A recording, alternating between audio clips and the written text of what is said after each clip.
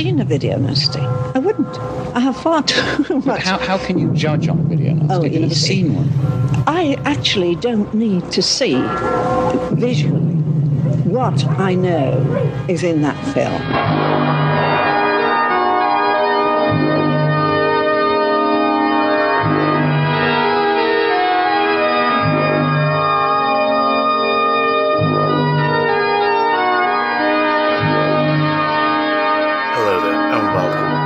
Video Nasty podcast. My name is Christopher Brown. There's a story that the film we're going to talk about today, Happy Birthday to Me, had a bit of a production hell. Certainly before it had been released, before it had been filmed, there was a number of rewrites of the script, although that's not that uncommon.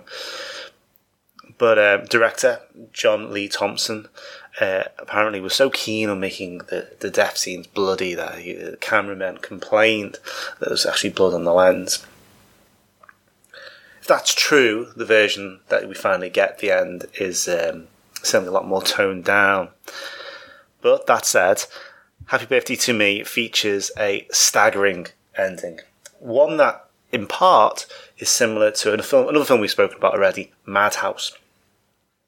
But while that ending is there and present, and certainly you can draw very direct comparisons between the two, although apparently they were filmed pretty much simultaneously. I suppose, in fairness, if you're going to do a film about birthdays, the solution at the end isn't that much of a surprise that people come up with a similar one. What sets Happy Birthday to Me apart from Madhouse, apart from the fact that it's actually quite a well-made film, is that its twist at the end is eye-poppingly weird to the point that it completely blows the rest of the plot apart. It's impressive, I think, for me personally, therefore, that a movie can take something as barking mad as Madhouse and be similar in many ways, but be even more OTT. Someone's having a party for the top 10, the senior class snobs. Before they get to celebrate, 6 of them will die in the most bizarre ways you'll ever see. Virginia, don't go away. Come over here, Virginia. It is up to you to determine whether you wish to subject yourself to fear, terror, and shock. Because of the bizarre nature of this birthday party, pray you're not invited.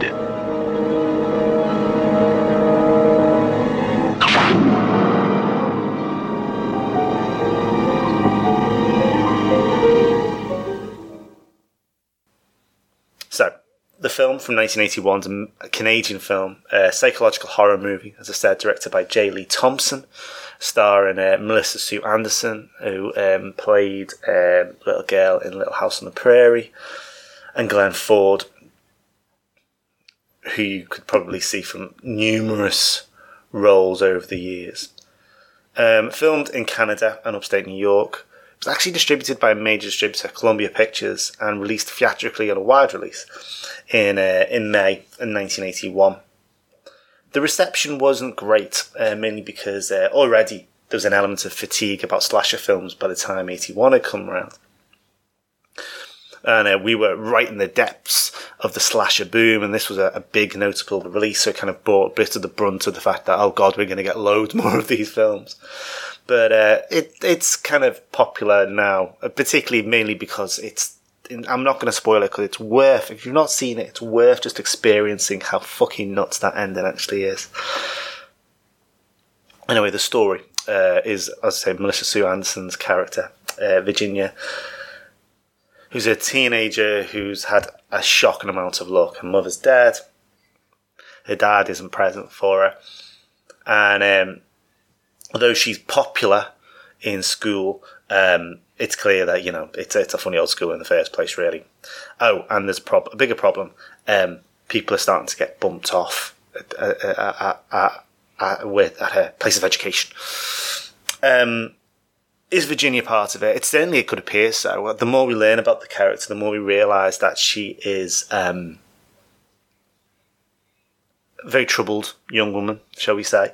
And she doesn't have any memories of killing her friends, but she does keep on blacking out as well, which obviously is a bit of a warning that something else is going on. So it was made on a budget of $3.5 million and produced by John Dunning and Andre Link as a Cinepix production. That team would actually create as well My Bloody Valentine, which is another well-known slasher from that period. It was filmed after this one, but released before, and obviously it was a rush release because obviously it had to hit its February deadline for its release, otherwise they'd have to wait another year. Happy Birthday to Me was an attempt to make a slightly more upmarket, classier version of films that were very popular at the time, but nevertheless were, considered to be a little bit on the sleazy side. What we're talking about here is obviously New Year's Evil, the Christmas themed To All a Good Night, Christmas Evil as well. Films and Prom Night would be a more prominent one. And obviously, as we've spoken about a few weeks ago, Friday the 13th, which obviously was a big hitter. These films were being rushed out and were effectively taking up lots of these slots for, what the holiday horror kind of thing.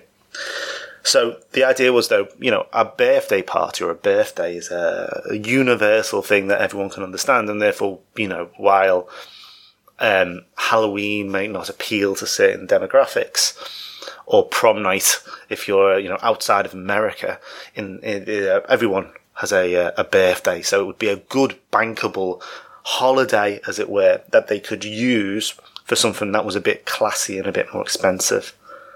The story was originally created by a guy called John Saxton, who was an English professor in Toronto, and the subplot of brain injury causing memory flashes was created by producer John Dunning as a way to kind of create a murder mystery around, is Virginia kind of responsible? Do we know? Is she even aware of what's going on? When she blacks out. The reality was, the film was in longer gestation than something like Friday the 13th, so it was kind of more influenced possibly by Halloween, in truth. And I think that's clearer when you kind of, although, it's clear that bloody stuff sells, so, it had obviously ramped up quite a lot of violence. But, it had gone through a number of reiterations before it had gone into production. Most notably, apparently, if you go to the Retro Slashers website, there's a draft of the script labelled from April 1980, which has a possession element in it, and it's almost certainly to try and kind of rework and understand where their film would fit in. I say Melissa Sue Anderson was cast, and was famous almost certainly because of her childhood fame from being Mary in Little House on the Prairie. But this was her first major feature debut. They also got a classic character actor, Glenn Ford, on board, who, he's one of those actors you've seen him in all sorts of stuff, through the years. A classic face of TV and radio and cinema as well. I suppose if I was going to pick something that you've definitely seen him in, he's Jonathan Kent in the 1978 Superman. So he kind of gives some gravitas. But probably what kind of sets this apart from its like ridiculously long running time for a slasher film, it's 100 minutes long, is J. Lee Thompson. Now, J. Lee Thompson is a far more serious director than you'd expect to make something like this. He was British born, active in London and Hollywood, and he made Ice Cold and Alex, Cape Fear, and Guns and the Navarone. So, serious business. Although, let's be honest with you, he had in the past had no issues with working in action or making what the films that needs to be made, as it were. So it's not that surprising that he was able to kind of step in for this, and it appears he definitely looked like he had a good fun making it. Thompson had been a dialogue coach to Alfred Hitchcock years before and had been looking to direct a thriller. So so he became attached to this film. He said at a press junket that what attracted me to this script was that the young people stood out as vivid individual characters. The difference between a good chiller and explosive drunk, at least in my opinion, is whether or not you care about the victims. And I suppose the amount of time you spend with these characters, therefore, is kind of key to what happens in terms of you. I mean, there's a couple of sides to this. One is the extra money means that it looks glossy, and also it has proper stunts in it. There's a really bizarre thing quite early on where they try and introduce the characters. Can I just pray that they're kids that take risks, that they have money and wealth. And we see these cars doing this big bridge jump, really spectacular stuff for a low budget film, and it does definitely move the film away from being just gore. Although, as we said before, Thompson was quite keen to make it quite violent, and indeed he got Tom Berman, who was brought in quite late on in the process, to do the special effects. Now, Berman worked on a different film we were speaking about before, Visiting Hours, which is the film. We're talking we did that episode of Video Nasties in it must be in 2013, but that was about that's the one with Michael Ironside and William Shatner set in the hospital. The film was finished 5 months after the release of Friday the 13th, and had been shot in and around Montreal, as we said, with some of it, some outdoor shots shot in New York. Apparently with this, that amazing car stunt bit, they jumped 15 cars while they were making it. And it was done in Phoenix, New York, and apparently, perhaps unsurprisingly, the town kind of went to watch these kind of mad people fire these cars off a bridge. So the film was actually created for $2.5 million, but that production budget increased to $3.5 because that's how much Columbia Pictures paid for it. After Paramount's success from Friday the 13th, Columbia wanted something similar and wanted to pile some money into something like this as a moneymaker, in truth. They saw these kind of quite gory slasher films as a cash cow.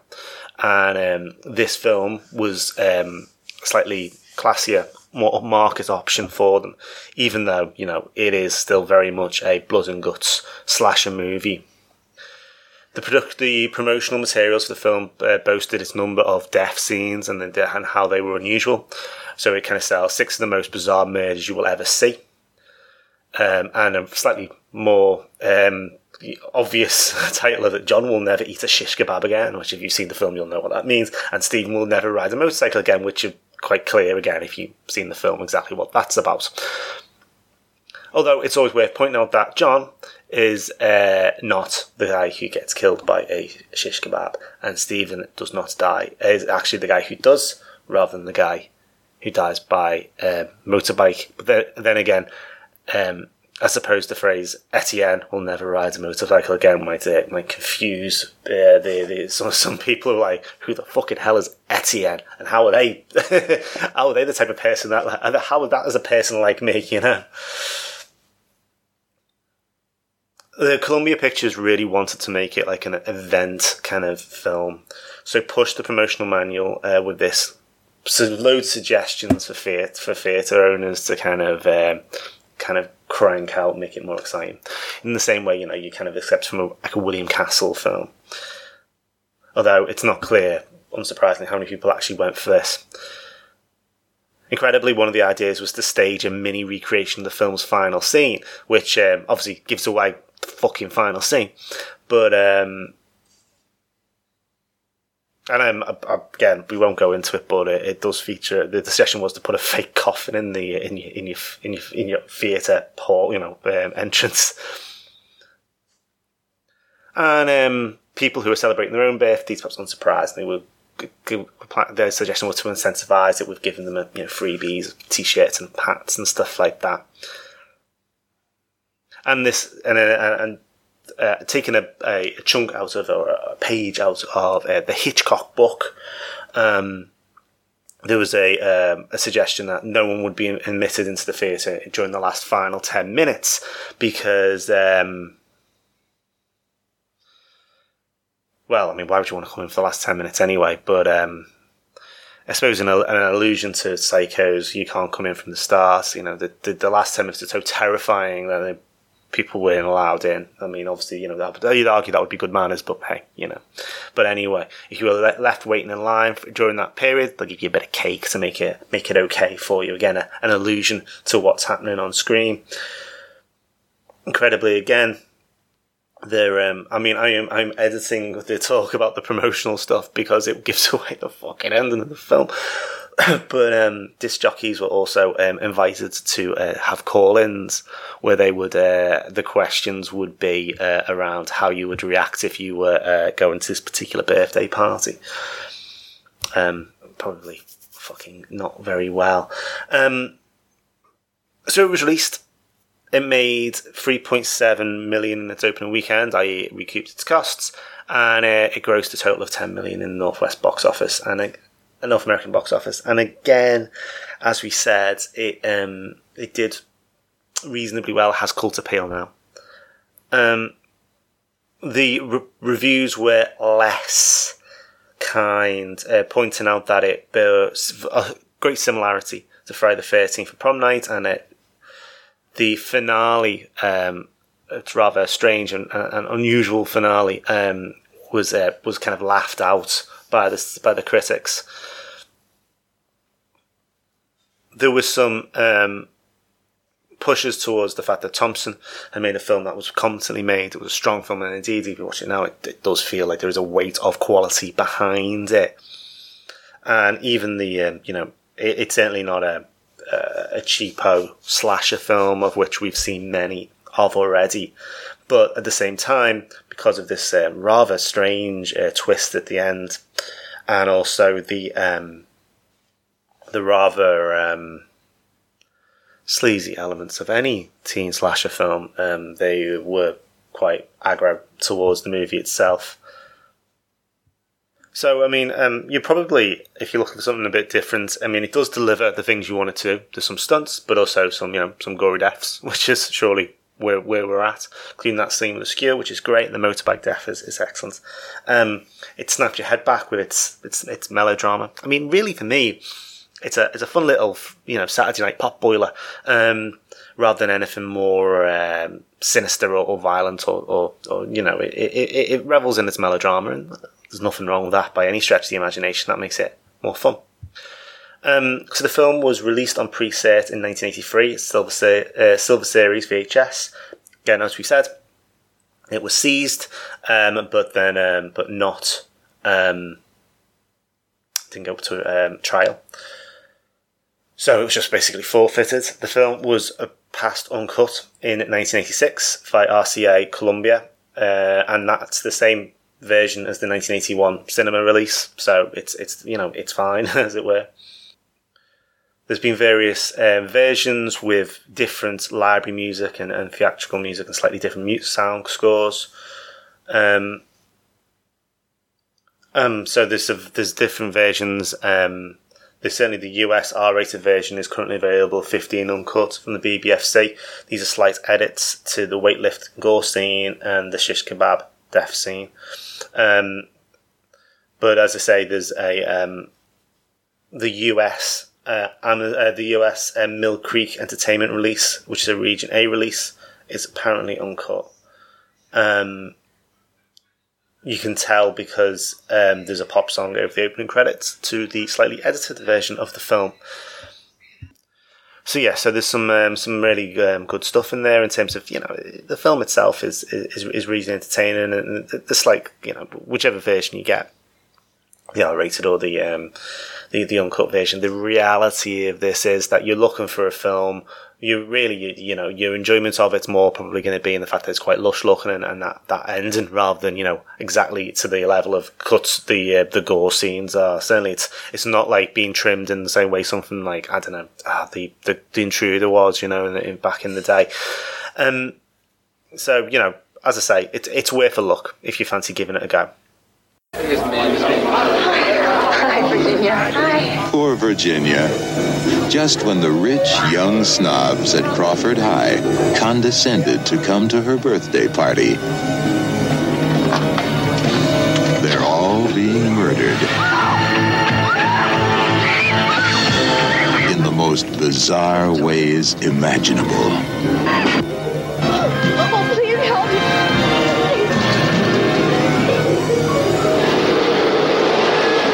At the rate they're going, there'll be nobody left to go to her birthday party alive.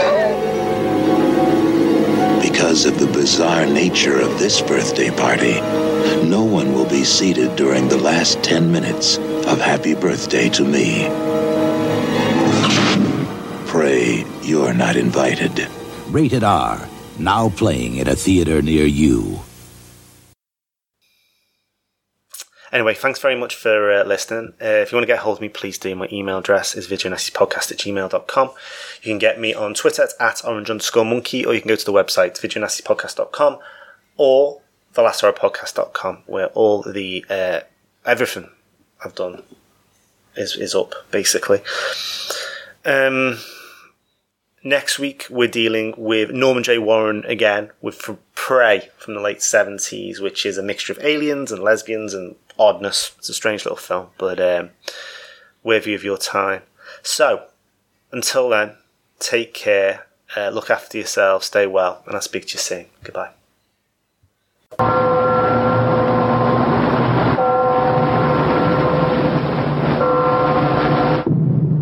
I have never seen a video nasty. I wouldn't.